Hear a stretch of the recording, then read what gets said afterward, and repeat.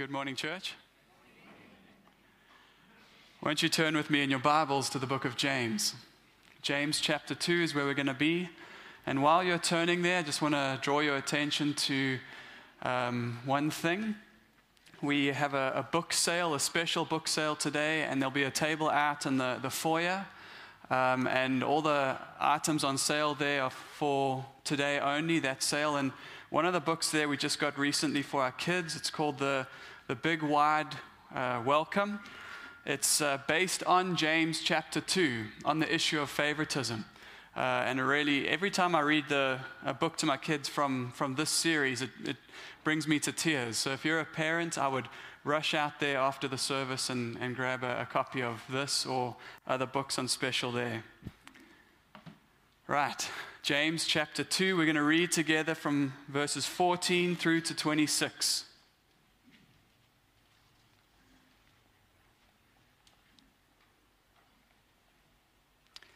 What good is it, my brothers, if someone says he has faith but does not have works?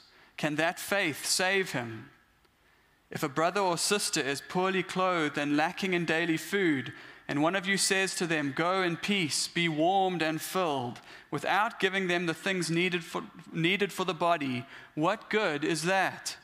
So also faith by itself, if it does not have works, is dead. But someone will say, "You have faith and I have works. Show me your faith apart from your works, and I will show you my faith by my works. You believe that God is one. You do well. Even the demons believe and shudder. Do you want to be shown, you foolish person, that faith apart from works is useless? Was not Abraham, our father, justified by works when he offered up his son Isaac on the altar? You see that faith was active along with his works, and faith was completed by his works. And the scripture was fulfilled that says, Abraham believed God, and it was accounted to him as righteousness. And he was called a friend of God. You see that a person is justified by works and not by faith alone. And in the same way, was not also Rahab the prostitute justified by works when she received the messengers and sent them out by another way? For as the body apart from the spirit is dead, so also faith apart from works is dead. Let's pray.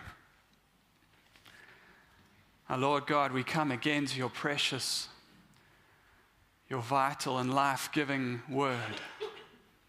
We come to a passage that is got parts that are difficult to understand, Lord. So we ask, Holy Spirit, that you would open up our hearts to receive the message that you have for us today, that you would build your church, that you would strengthen our faith and our love for one another, we pray. Amen.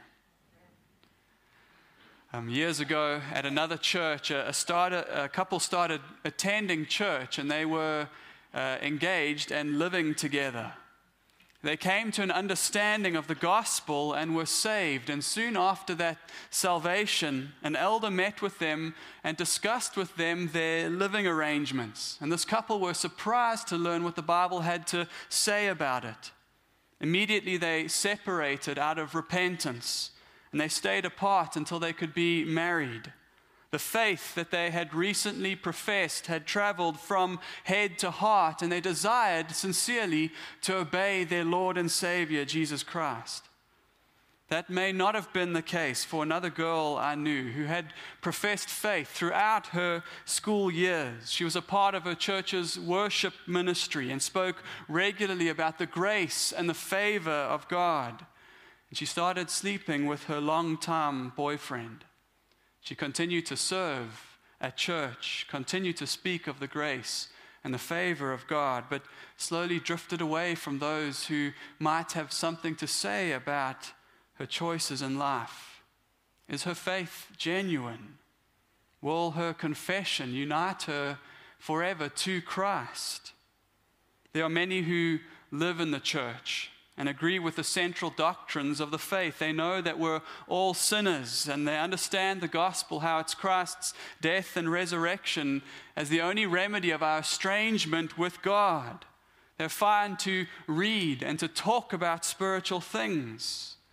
They are pleasant people and nice people and seem to live decent lives. And when you speak to them, they sound like believers, yet their lives are not marked by distinctively Christian self-sacrifice, no costly obedience, no evidence of a true submission to Christ as King, submission to Scripture. What is to be made of their profession of faith? This is a question that James deals with throughout the letter, and today he states the point quite starkly up front.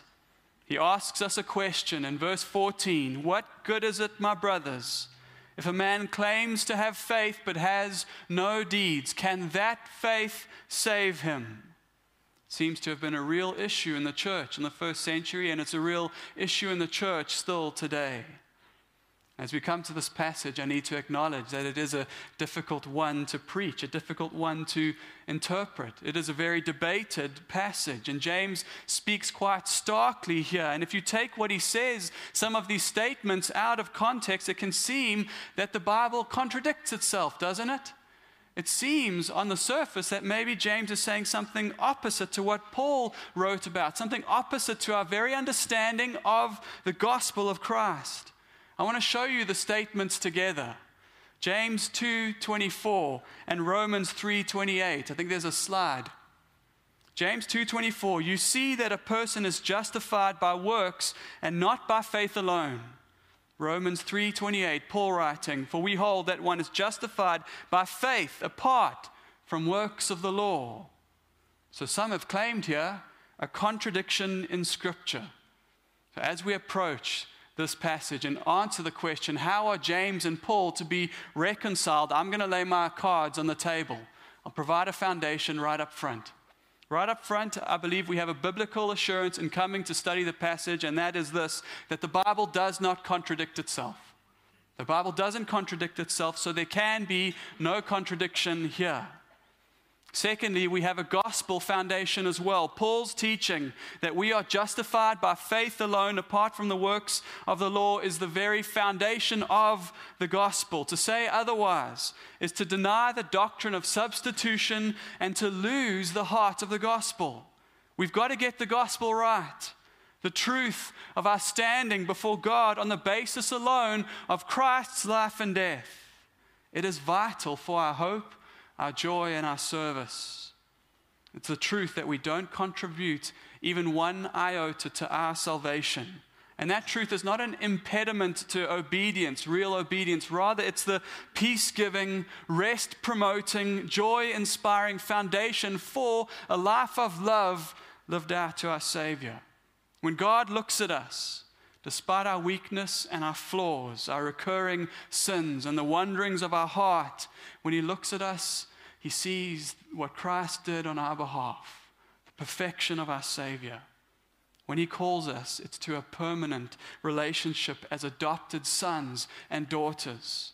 And when He loves us, His love doesn't grow dim or burn brighter because of our performance. In Christ, God the Father will not love you any more or any less tomorrow.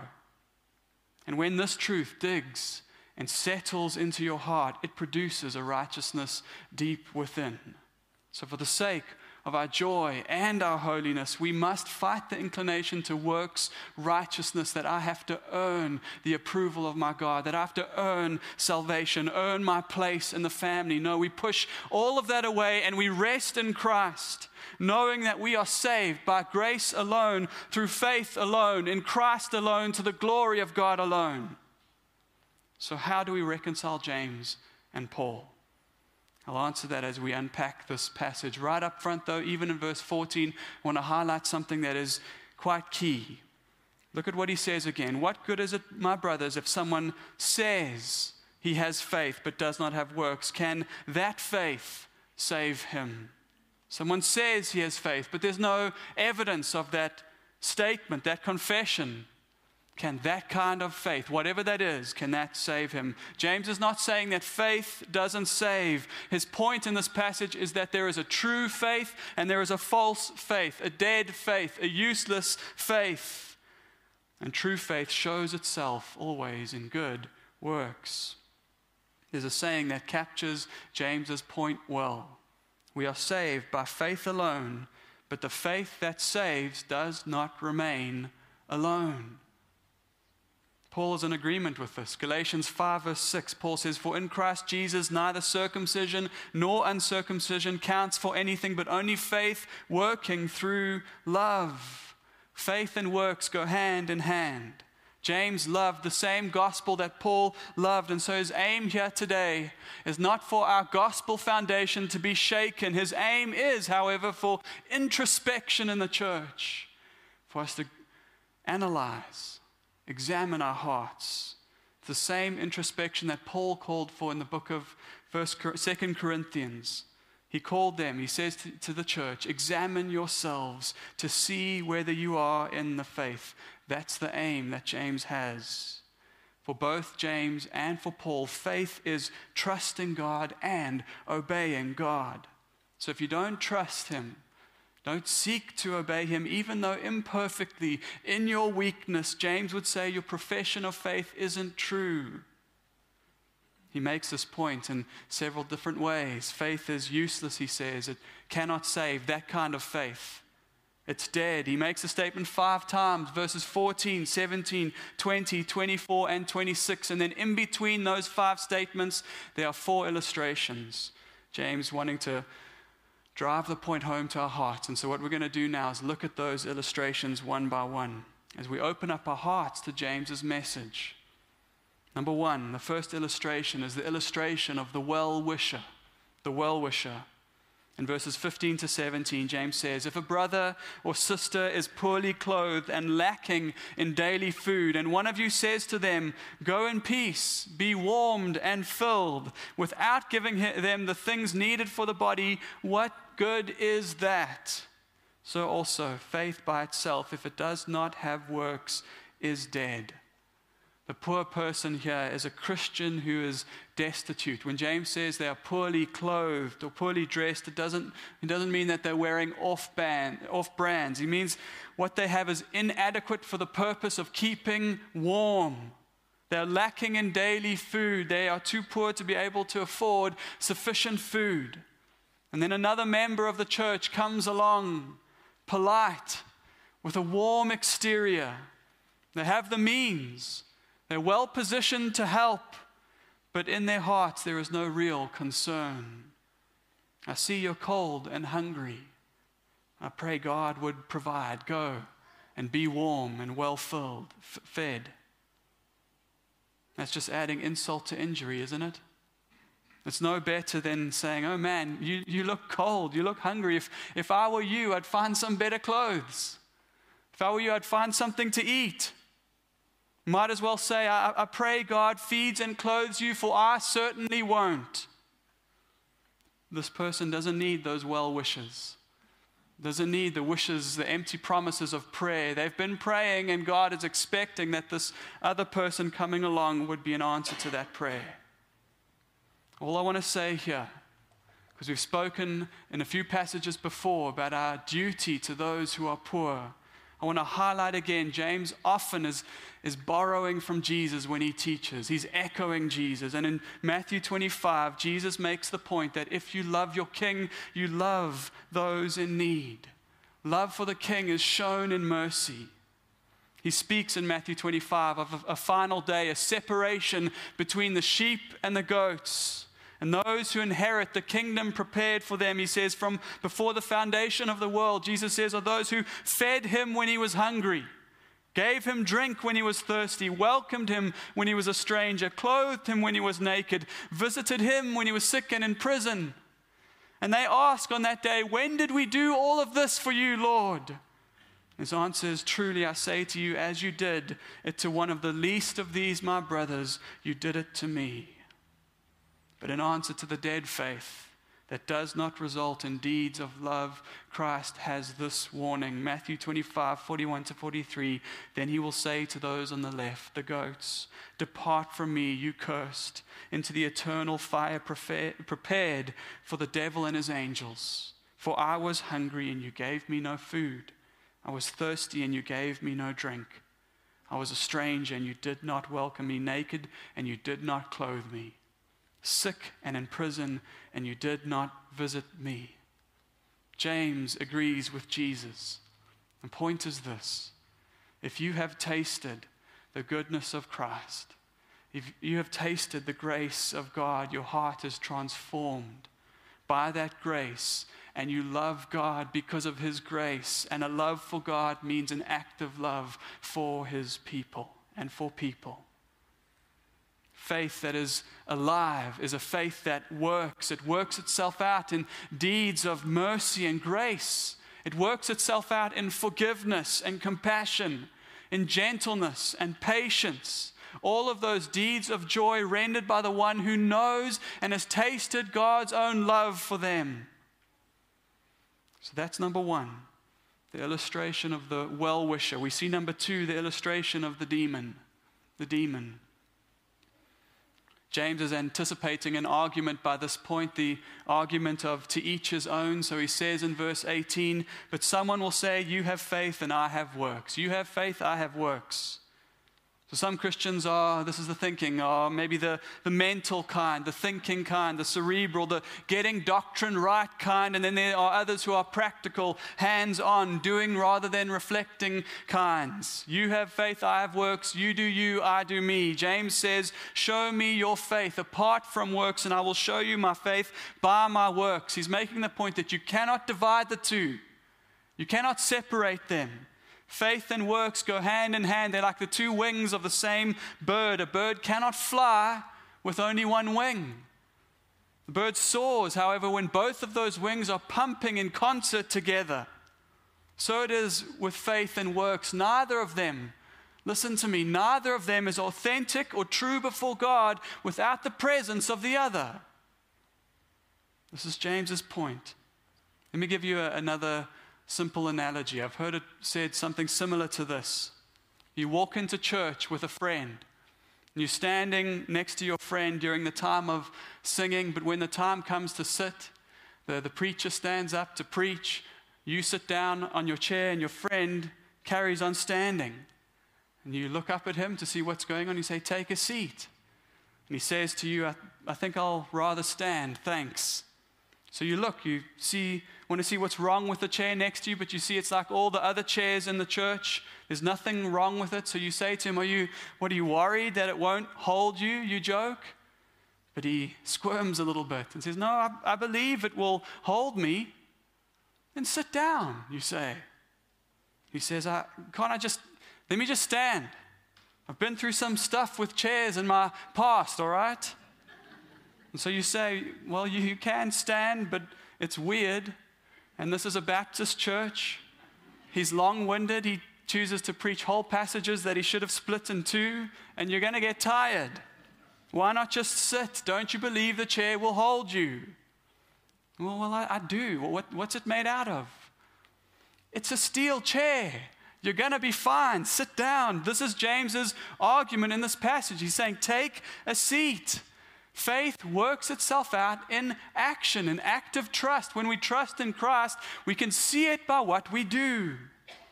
Now, a clever person might say, look, I believe the physics. I understand it's a steel chair. I believe that it can hold me. I don't need to sit down to believe. What he has is a mere intellectual assent to the facts of the truth. And James is ready for this line of debate with his illustration of the demon.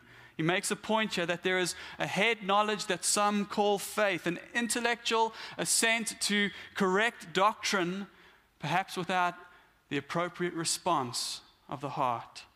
Intellectual assent to doctrine is not the same as saving faith. So he says in verse 19, you believe that God is one, you do well. Even the demons believe and shudder. The demons are monotheists. They're Trinitarians, all of them. They're smarter theologians than any of us in this room. They know Scripture probably better than any of us in this room. They acknowledge the truths of the great creeds and can quote them. Jesus is God from God, light from light, very God of very God, begotten, not made, being of one substance with the Father. They know the truth, and all that this truth brings them is fear. What do you want with us, Jesus of Nazareth?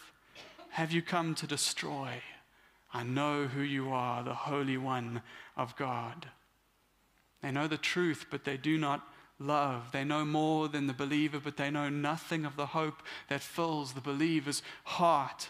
They know nothing of what we wait for on that final day. They cannot fathom it. Demons remain hell-bound despite their orthodoxy. And James's warning here is clear. The same may be true of men and women who know the truth, but that truth does not change the way that they live. What is the verse that James quotes here when he says that what the demons know, the truth that they know? It's Deuteronomy 6, verse 4. Hear, O Israel, the Lord our God, the Lord is one. And what is the response to that truth? The very next verse, Deuteronomy 6:5, you shall love the Lord your God with all your heart and with all your soul and with all your might. Your trust reflects in the way that you think and the way that you act and what you do.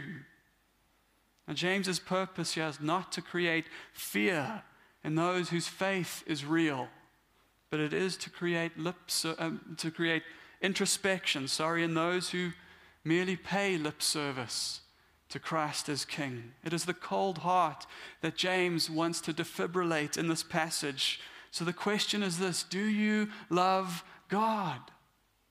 Do you love Christ? That, by the way, is the difference between the demon and the child. The demon has terror and hatred, but the child has hope and celebration. True faith flows from this. It's the perfect love that God has for the child that has been poured out into our lives. And that perfect love casts out fear. That love grants peace, and it creates a capacity and a willingness, a desire in all things, even though we are weak, to obey.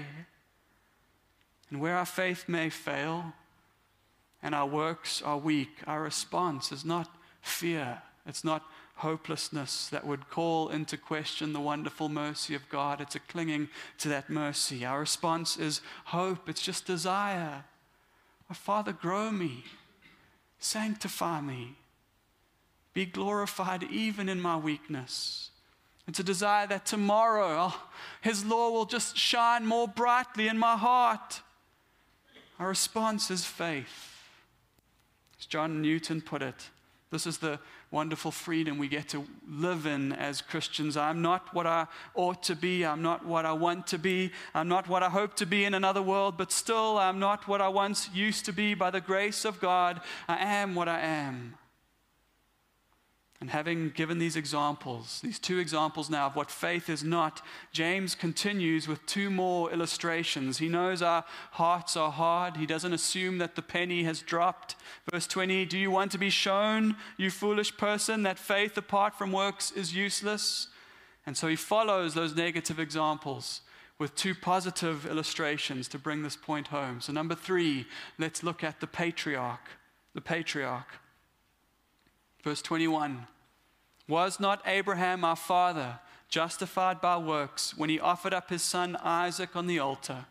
You see that faith was active along with his works, and faith was completed by his works. And the scripture was fulfilled that says, Abraham believed God, and it was counted to him as righteousness, and he was called a friend of God. You see that a person is justified by works and not by faith alone. There's that controversial line. I'll put it up again. See the two verses next to one another, James 2:24 and Romans 3:28. How do we reconcile now? Let's look at this. I believe it helps to go back to Genesis and to look at Abraham's life, consider his story, because when Paul writes that and when James writes that, both of them use Abraham as an example, an illustration in the point that they're making. So in Genesis 15, Abraham is speaking to God in a vision, and he's questioning again the promise of God, and God reiterates the promise to Abraham in Genesis 15 verse 5. He brought him outside and said, look toward heaven and number the stars if you are able to number them. Then he said to him, so shall your offspring be. And then the words that follow are crucial, not just for Abraham's life, but for all of Scripture. Genesis 15 verse 6, and he believed the Lord. He believed the Lord, and he counted it to him as righteousness. It's not that Abraham didn't struggle after that to believe the promise of God. Right after this in Genesis 16, he's trying to take matters into his own hands and fulfill the promise through Hagar, the servant of Sarah. Later on, he would laugh when the promise was reiterated because Sarah had grown so old, way too old in human perspective to have a child. But in this moment of belief before God, his belief, it says, is accredited to him as righteousness. So in Romans, Paul uses this verse when he makes the point that works do not save you. Works do not justify you. Romans 4:2-3, he says, for if Abraham was justified by works, he has something to boast about, but not before God. For what does the scripture say? Abraham believed God, and it was counted to him as righteousness. So now, James is not ignorant of this initial moment of justification. In our passage, he does lay the same significance on Abraham's belief. In verse 23, he quotes the same verse, and the scripture was fulfilled. That says, Abraham believed God, and it was accounted to him as righteousness, and he was called then a friend of God. James sees in Abraham's belief the same significance that Paul does. But James is focusing on another chapter in Abraham's life, another declaration that God makes about Abraham, and that's in Genesis 22. This is after decades of waiting. God finally provides the son of the promise, Isaac. And humanly speaking, all of the promises God made to Abraham depended on that one boy. And so probably the most shocking command in all of Scripture is given to Abraham. In Genesis 22, take your son, your only son Isaac, whom you love, and offer him as a burnt offering on one of the mountains which I shall tell you. Sometimes we just read quickly through that, right? We cannot comprehend what it means to have to obey a command like that. We even dehumanize the characters. We shouldn't do that. When we come to the story, we should try to feel maybe what Abraham felt in that moment. And walking towards the mountain, he leaves his servants behind. He walks with Isaac. Isaac is realizing something is amiss. We have the wood and the fire. Where is the lamb? Choking back emotion, Abraham must say, God himself will provide the lamb. They get up to the top of the mountain. They construct the altar, and still there's no lamb, and comprehension dawns for Isaac as he submits to the will of his father and is bound. Can we even comprehend it? Abraham's brokenness, his tears, the sickness in the pit of his stomach as he lifts the steel, lifts the knife into the air and poised to strike, to kill his only son. A voice pierces his darkness, Abraham, Abraham, and calls him back to life.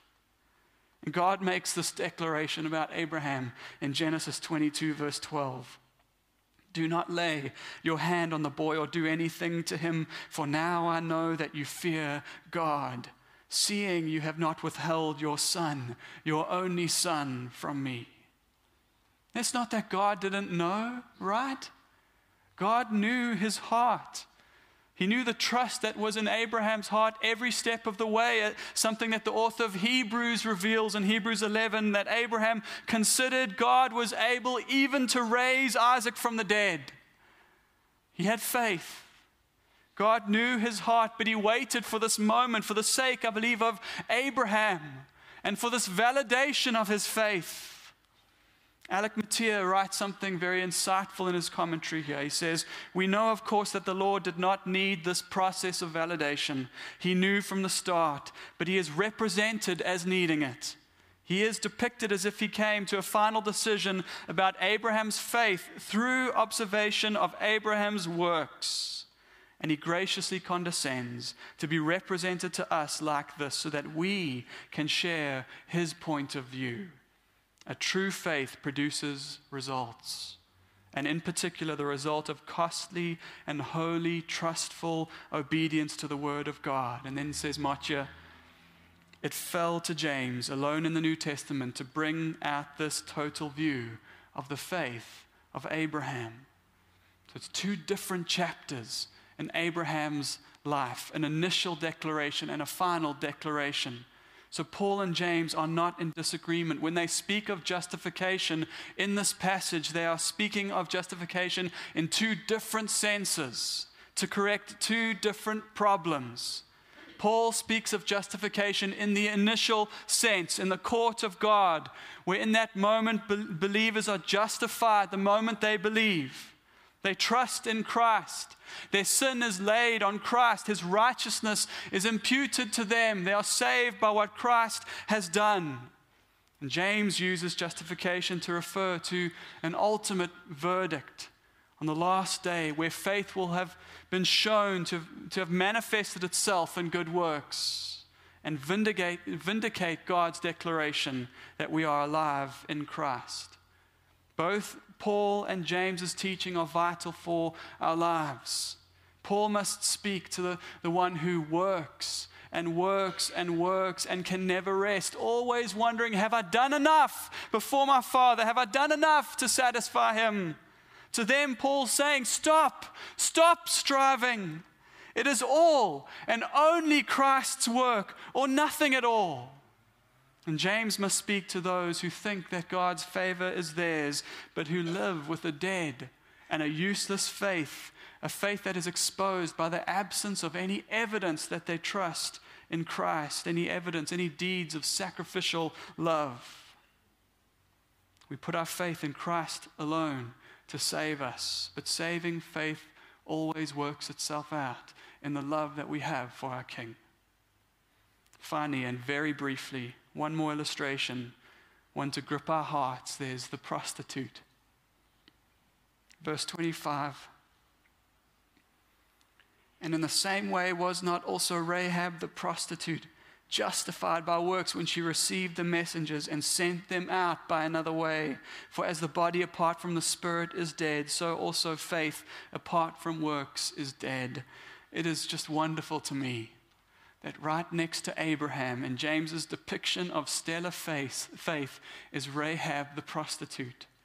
You're a Jewish Christian in the first century and somebody is making an argument about what faith looks like. You expect the patriarch. You expect to see Abraham there. There are songs about Father Abraham. There are no songs about the prostitute. And yet, you read the New Testament, doesn't her name keep popping up again and again? In the lineage of our Lord in Matthew's Gospel, Matthew chapter 1, she's part of the Messiah's line. She's mentioned here in James and in Hebrews 11, that great hall of faith. She was a nobody from a doomed Canaanite people, and she wasn't even a second-class citizen amongst her people. She was nothing more than an object to be used and discarded in their eyes. What had happened to Rahab? What had happened to her that got her to this point by the time that God got to her? You don't just become a prostitute.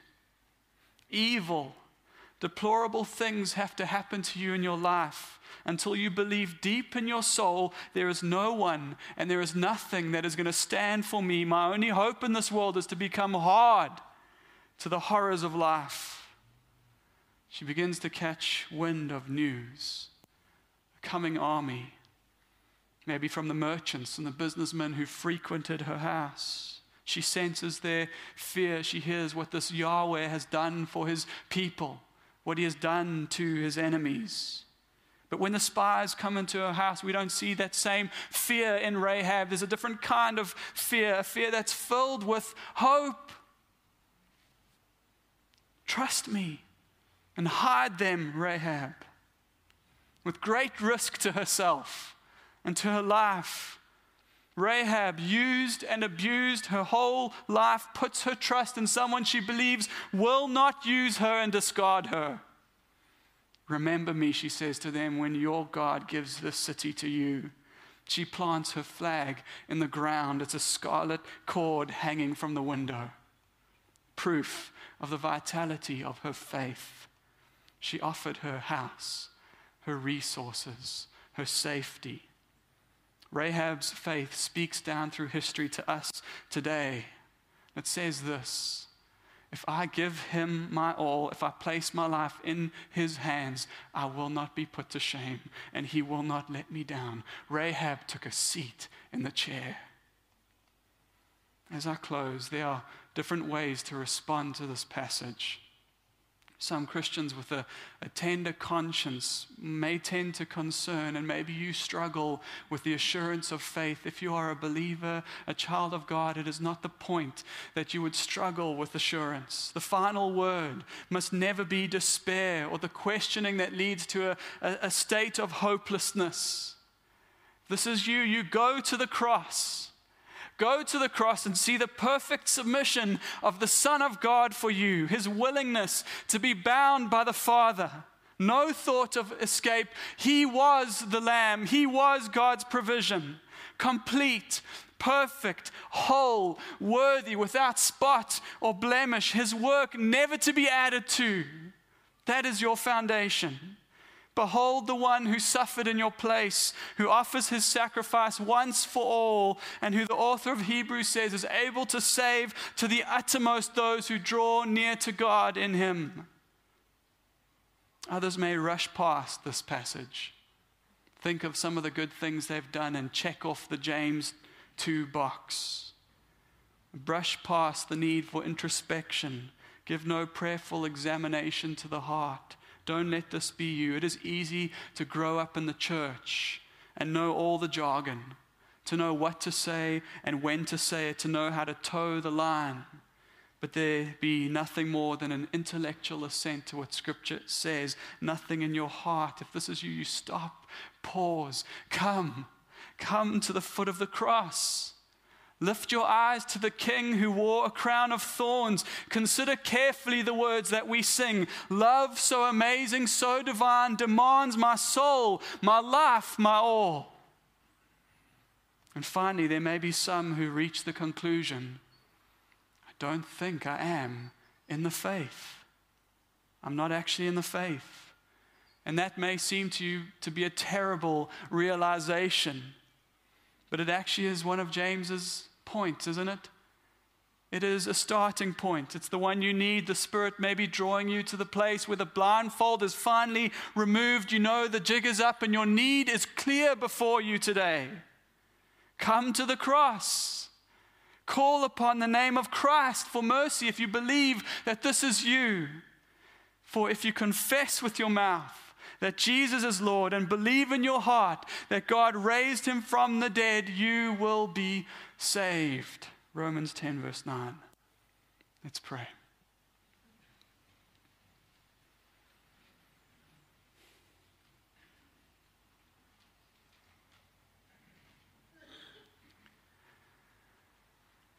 Now, Father, we just want to pause. And we want to express to you the gratitude that we have for the mercy that you showed in sending our Savior, Jesus Christ, to die the death that we deserved. Oh Lord, we could never earn salvation. We could never earn what Christ has done for us. We could never earn your favor. We know ourselves. We see your holiness. And we know that we fall so far, so infinitely far short of your glory. So Jesus, we thank you for your perfection. We thank you for your submission and your life that was lived. We thank you for taking our sin, our estrangement from the Father, and for nailing it to the cross and giving us life. Lord, I pray through your Spirit that you would speak to each of us as we need to understand what this message means for us, that you would apply it. Lord, I pray that if there are any who have been living with a false faith, a dead faith, nothing more than intellectual assent, I pray that you would dig the truth of this passage into their hearts, that you would save today, Lord. I pray that you would convert. for only you can do it. We pray this in your holy name. Amen.